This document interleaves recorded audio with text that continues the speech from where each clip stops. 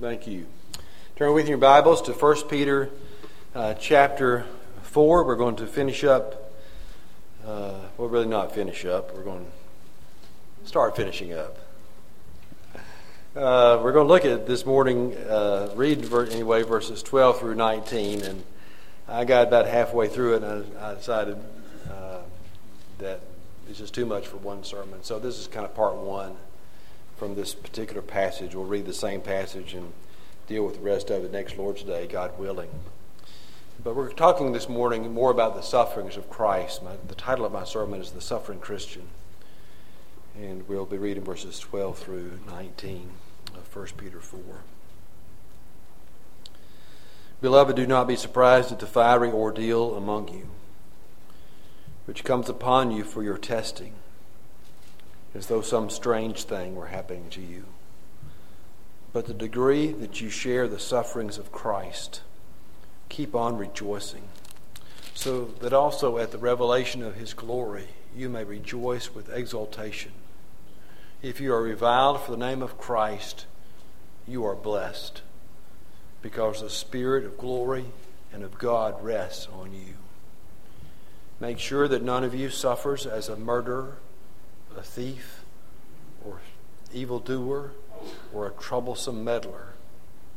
But if anyone suffers as a Christian, he is not to be ashamed, but is to glorify God in this name. For it is time for judgment to begin with the household of God. And if it begins with us first, what will be the outcome for those who do not obey the gospel of God? And if it is with difficulty that the righteous is saved, what will become of the godless man and the sinner? Therefore, those who also suffer according to the will of God shall entrust their souls to a faithful Creator in doing what is right. That is God's word, and my plan this morning is to go through verse 14. Let's pray. Father, thank you so much for your word. We are thankful for it. We know that it is the truth, that every word of it is inspired, that every part of it is for our instruction and for our good and our blessing, and that your word primarily points us to Jesus, in whom we have redemption and the forgiveness of our sins. And so we pray as we look at this part of your holy, inerrant, and inspired word today, that you would guide us, that the Holy Spirit would be our teacher, and you would help us not only to grasp these truths with our minds, but to be pierced through to our hearts and give us grace to apply them and be changed as a result of them. And we pray in Jesus' name. Amen.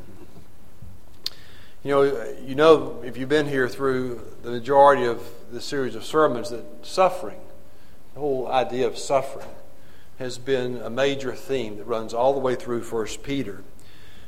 Peter wrote this letter, as we've seen, to Christians, believers, who were scattered, we think primarily because of their faith, in different locations, and who were suffering because of their faith in Jesus. You know, we use that word suffer in many different contexts. Sometimes I might say, well, I'm suffering from a blister on my finger. Or I might say, well, my mother is suffering from some dementia. Or we say that someone is maybe suffering from depression. And all that's well and good, and we understand what we mean when we use that word that way. All Christians experience the pains, the disappointments, the sorrows, the struggles, the frustrations, and the heartaches that go along with living in this fallen world. You see, becoming a Christian doesn't exempt you from those normal experiences of life. But in this letter, when he talks about suffering, Peter's talking about a specific kind of suffering. He's talking about suffering because of your faith in Jesus, or suffering because you are a Christian, because you trust in Christ, and because you are committed to Christ. Now, the hard part, quite honestly, of dealing with this subject right here in Meridian, Mississippi, in the buckle of the Bible Belt, is that kind of suffering is foreign to most of us. We live in a region of the country where there is a good bit of tolerance for those who are dedicated to living their lives for Jesus. So we're somewhat exempt, aren't we, from the ridicule and the suffering or the persecution that other people in other parts of our country and especially in other parts of the world experience. Now, I need to be honest about a couple of things as we proceed. That tolerance for Christians, even in our part of the country, is evaporating. The South will probably be the last area to change, but more and more we see that Christian values and those who hold them are mocked, looked on with disdain, and excluded from the public discourse. It appears that in our country there is an agenda, and that agenda is to oppose many distinct Christian beliefs and positions. It does appear there's a dark cloud looming over Christianity in our country. And so we need to be prepared to suffer, to be persecuted if it comes, and it seems like that would be the case. The other thing I need to say is that it may be that part of the reason we don't suffer more for our faith is that our lives really don't reflect the difference that faith in Jesus is to bring. You know, Paul says, do not be conformed to this world. And it's so easy to do that, isn't it? It's easy to conform. It's difficult to be transformed and really to be different. And many times, to be honest, we just have a tendency, you know, what did Bebo say? We're just so nice down here in the South. So easy to blend into the culture instead of being distinct and separate from it. I've told you before, there have been times when I was at a football game when I was just as bad as those around me. There was no difference. No difference in what I thought, what I said, or I acted. So much, I told you one time, so much, I was so bad one time I had to write letters of apology to those sat around me. Talking about blending in and not standing out. Maybe it's when you're at a social event or a party where you blend in instead of stand out. Maybe it's in the office where off-color jokes are told. In your Facebook postings on the internet. Or in your tendency to be like other people and just do other things on a whim instead of remembering the priority of worship.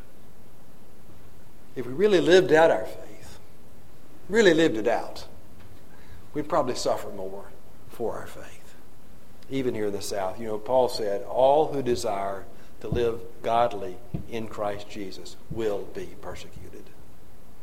So the more we really try to live a godly life, the more persecution we'll face, especially in a culture that is becoming more and more intolerant of biblical truth and Christian values. Well, I say all that to bring us to our text this morning, where I think Paul deals with this whole matter of the suffering Christian.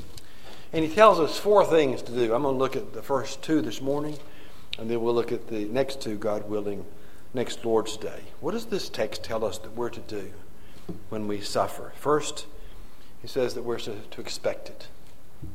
That we are simply to expect suffering. Now you can tell that Peter's about to deal with something personal or very difficult here. He begins the text in verse 12 by calling them beloved. Now beloved, he says, that's a written form I believe, of going up to someone and putting your arm around them and telling them something personal or something difficult. Peter wants them to know, as he says these hard things, that he loves them and that he's speaking the truth in love. You know, sometimes the loving thing is the hard thing, isn't it?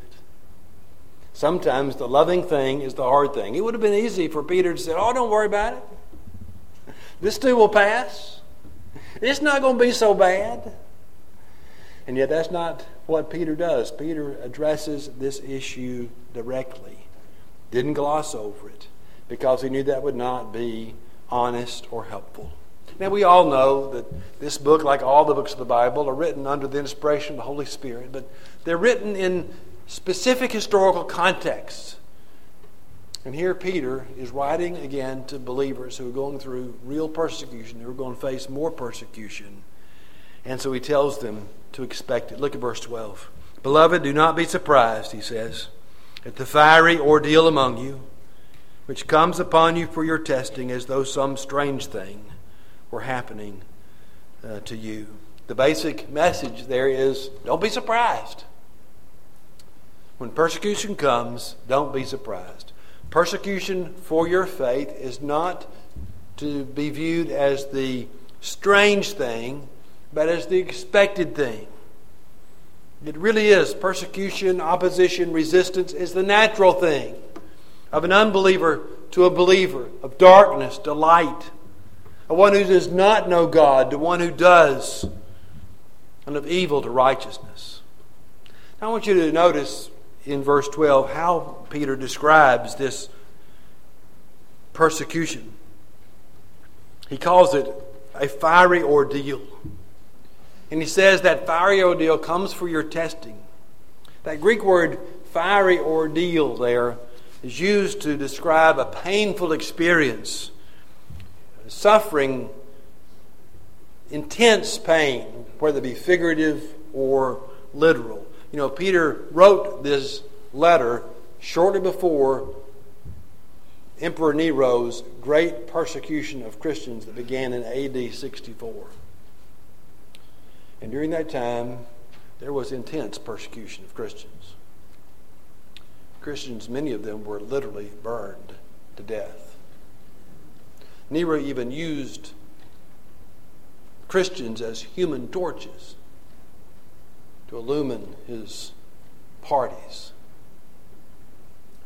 He was a perverted man who did all kinds of perverted things to believers. It was literally and figuratively a fiery ordeal these people were about to endure. But that same word, fiery ordeal, refers to a furnace. A furnace that was used to refine metals, to remove the dross, to make them pure. And that's what Peter says this fiery ordeal does for us, isn't it? He says it comes upon you for your testing. And you know, that changes your whole perspective on trials and persecution, doesn't it? You realize that there is a purpose in it, that God has a plan in it, that there is a design behind it. And part of the design in God bringing hard times, difficult times, suffering times, times of persecution into your life is to remove the dross, to test you, to see if you really trust in Christ, to remove what is displeasing, and to solidify what is good. The ultimate purpose of persecution is not to beat us down, but to make us stronger, to test our mettle, and to make us more like Christ. So we're to expect it. Don't act like it's something strange or peculiar. Jesus said, if they did it to me, they'll do it to you. There's a second thing he tells us to do here, and that is to rejoice in suffering. We're to expect it and to rejoice in it. Peter says in verse 13 that we are to keep on rejoicing, he says, in the midst of persecution. Why does he put it that way? Why does he say we are to keep on rejoicing? Well, it's because rejoicing is to be the normal pattern of life for a believer, isn't it? Paul says in Philippians 4, rejoice always. Again, I will say, rejoice. Believers to be rejoicing people. And the point is, we're not to allow times of suffering, times of persecution, times of hardship to keep us from being the joyful people that God calls us to be, to stop us from our rejoicing. Now, from the world's perspective, I know that is a very, very strange response. We live in a culture that prizes happiness, comfort, and pleasure, and anything that is seen to inhibit or limit or diminish our happiness or our comfort or our pleasure is a bad thing. Surely nothing to rejoice about. And so again we see that Christianity really is countercultural. It runs against the culture. You see, our values are different from those of the world. Our perspective is different from that of the world. Our worldview clashes with that of the world. And so when we suffer for our faith, instead of becoming despondent about it, we rejoice in it. And in the next couple of verses, Paul gives us several reasons why we are to rejoice in times of persecution. One is because when we suffer for our faith in Christ, we are sharing in the sufferings of Christ. Did you hear that? When you suffer for your faith in Christ, you are sharing in the sufferings of Christ themselves. That's what Peter says here in verse 13. But to the degree to which you share the sufferings of Christ, keep on rejoicing. Well, why did Jesus suffer? Jesus suffered because of his claims and because of his character.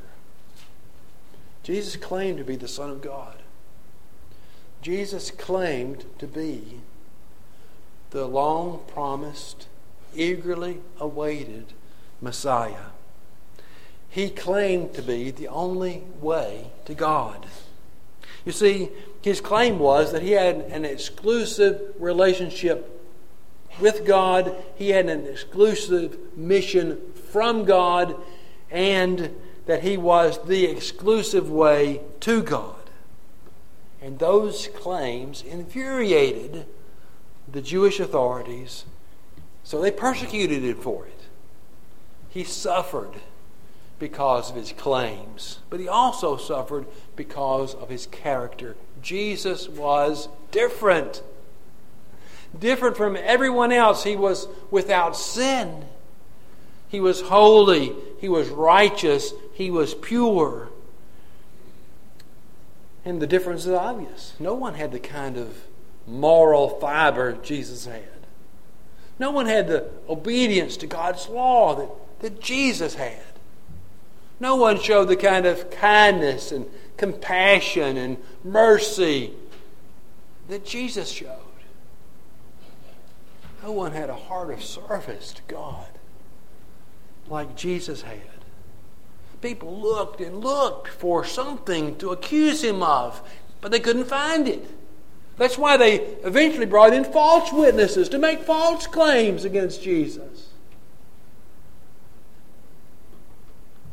They tried to find something in him, and yet they could not find it.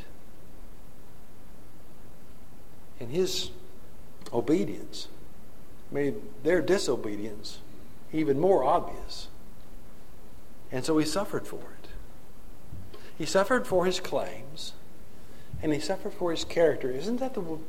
Aren't those the same reasons you and I suffer? We claim the name of Christ.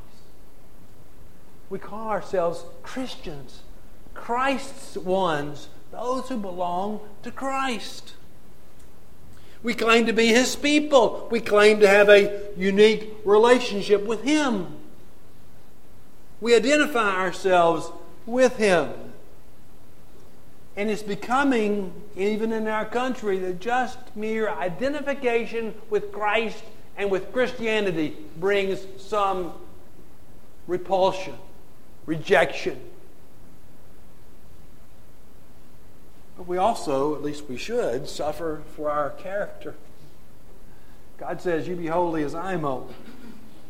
We're to live with the character of Christ.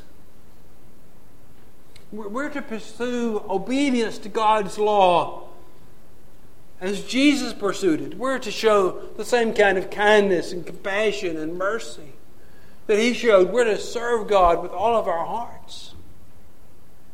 And I guarantee the more godly your life is, the more persecuted your life will be. The more different your life is, the fewer people there will be who want to hang around you, apart from those in the church. Jesus suffered for His claims and His character, the same things for which we suffer. And when you suffer, Peter says, you are sharing in the sufferings of Christ. Another reason that we rejoice in suffering is because when we suffer for our faith, we are being prepared for the glory of heaven. Carrie touched on that this morning in Sunday school, talking about the glory of heaven. In Romans chapter 8, Paul said, "For I do not consider the sufferings of this life even to be worthy to be compared with the glory that is to come."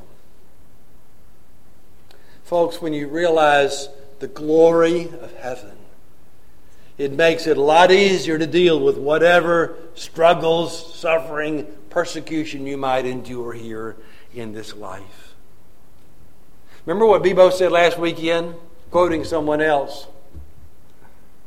The afflictions of this life increase our affections for heaven. That's what Paul is saying. The sufferings of this life are not even worthy to be compared with the glory that we're going to experience in heaven. And that's what Peter's saying here. Our rejoicing when we see Jesus overwhelms whatever suffering we're called to go through in this life. Now, it does appear in the text that Peter's making a correlation between the amount of suffering we experience and the joy of heaven. Verse 13, "But to the degree that you share the sufferings of Christ, keep on rejoicing, so that also at the revelation of His glory you may rejoice with exultation." The more you suffer in this life, the greater heaven is going to be. The harder life is here, the sweeter heaven will be. The sufferings of this life, I don't care how hard they are not even worthy to be compared with the glory of heaven. And then there's a third reason. And that is because when we suffer for our faith, it's a means of blessing. And it proves that we have the Holy Spirit resting in our lives. As hard as it may be to see sometimes, suffering for your faith is a blessing. Look at verse 14. "If you are reviled for the name of Christ, you are blessed." The Word of God could not say it any more clearly, could it? If you suffer or reviled for the name of Christ, you are blessed. Now, I'm going to spend more time on that next week when we conclude this passage. But notice that Peter does put a condition on it. You're blessed when you suffer and are reviled for the name of Christ. If I do something dumb or stupid or sinful and I suffer for it, there's no blessing in that. But if I suffer because of my faith, because I take a stand for truth, because I witness for Christ, because I obey what God says, and then I'm reviled for it, or persecuted because of it, then I'm promised a blessing.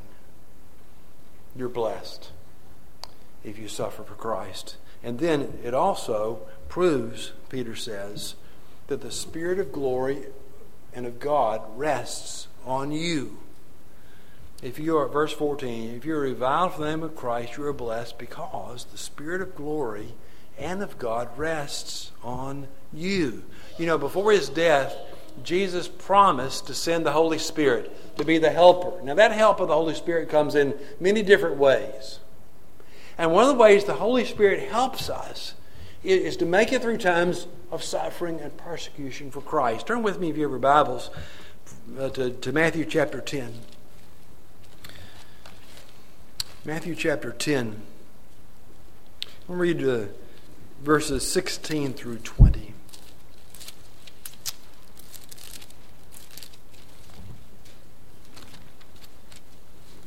Where Jesus said this to His disciples, "Behold, I send you out as sheep in the midst of wolves. So be shrewd as serpents and innocent as doves, and beware of men. For they will hand you over to the courts and scourge you in the synagogues, and you will even be brought before governors and kings for my sake, as a testimony to them and to the Gentiles." A vivid description of persecution. Verse 19, "But when they hand you over, do not worry about how or what you are to say. For it will be given you in that hour what you are to say. For it is not you who speak, but it is the Spirit of your Father who speaks in you." There's the promise from the lips of Jesus. When you are persecuted for your faith, you don't have to worry about what you're going to say. The Holy Spirit is going to give you the words to say to defend the honor of Christ. You know, Stephen is a classic example of that. Stephen was the first Christian martyr, the first one we know to give his life post-resurrection for his faith in Jesus. He was a deacon in the early church. And as he was preaching the gospel, he was given the ability to perform miraculous powers. He's described as a man full of faith and full of the Holy Spirit. He was doing these great wonders and signs among the people. And that alarmed the Jews. And so they tried to oppose Stephen, but he had a lot more wisdom than they had. He frustrated them. They couldn't cope with him, the Bible says. And so they had him arrested, drug him before the council. And here's Stephen before the Sanhedrin, before the Jewish authorities, before the council. And we're told this: all who were sitting in the council saw his face like the face of an angel. What could that be but proof that the Spirit of glory and of God rested on Stephen? Now, things, of course, went from bad to worse for Stephen. He was given the opportunity to make a defense. His defense, believe it or not, was just another sermon. Just another gospel presentation. And we're told that when he was through, the men on the council were so angry, they were literally gnashing their teeth at him. And you know what happened? Stephen eventually was stoned. But before he was stoned, we're told this: "But full of the Holy Spirit, he gazed intently into heaven and saw the glory of God and Jesus standing at the right hand of God." Doesn't that add so much rich meaning to what Peter says here?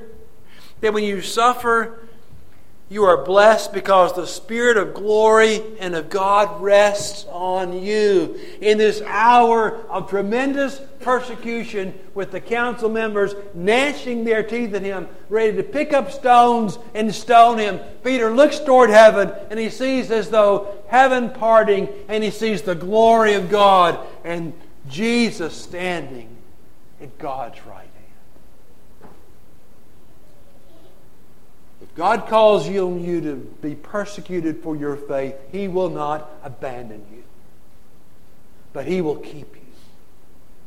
And He will hold you. And the Holy Spirit will give you the strength that you need and the words to say. Amazing, isn't it? Amazing. You talk about countercultural, this certainly is. To consider the idea that you are blessed when you suffer for Jesus. And that you are to rejoice when that persecution comes. But that's exactly where we are this morning. That's exactly what our text tells us. What are you to do when you suffer? You're to expect it. You're not to be surprised, not to act like some strange thing is happening. It happened to Jesus.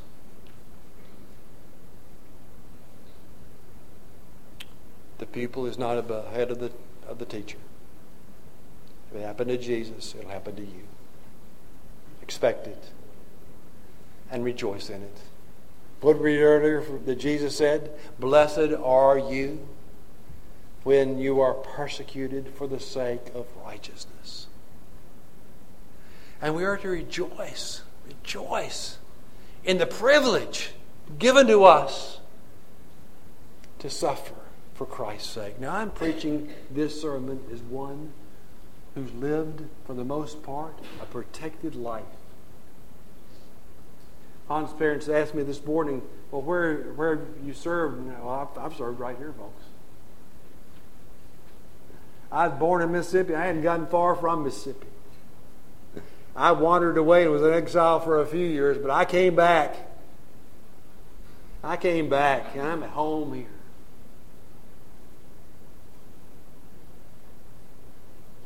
And I'm kind of protected here. Hey, this is a safe place to preach the gospel. This is a safe place to preach the gospel. So you need to understand that I'm preaching this sermon on suffering and persecution as one who hadn't suffered a whole lot. Oh, I've been called some names. I've had people stomp out on me. But that's little stuff. That's personal stuff. But it may come. It may come to me. It may come to you. It's surely going to come to our children and to our grandchildren.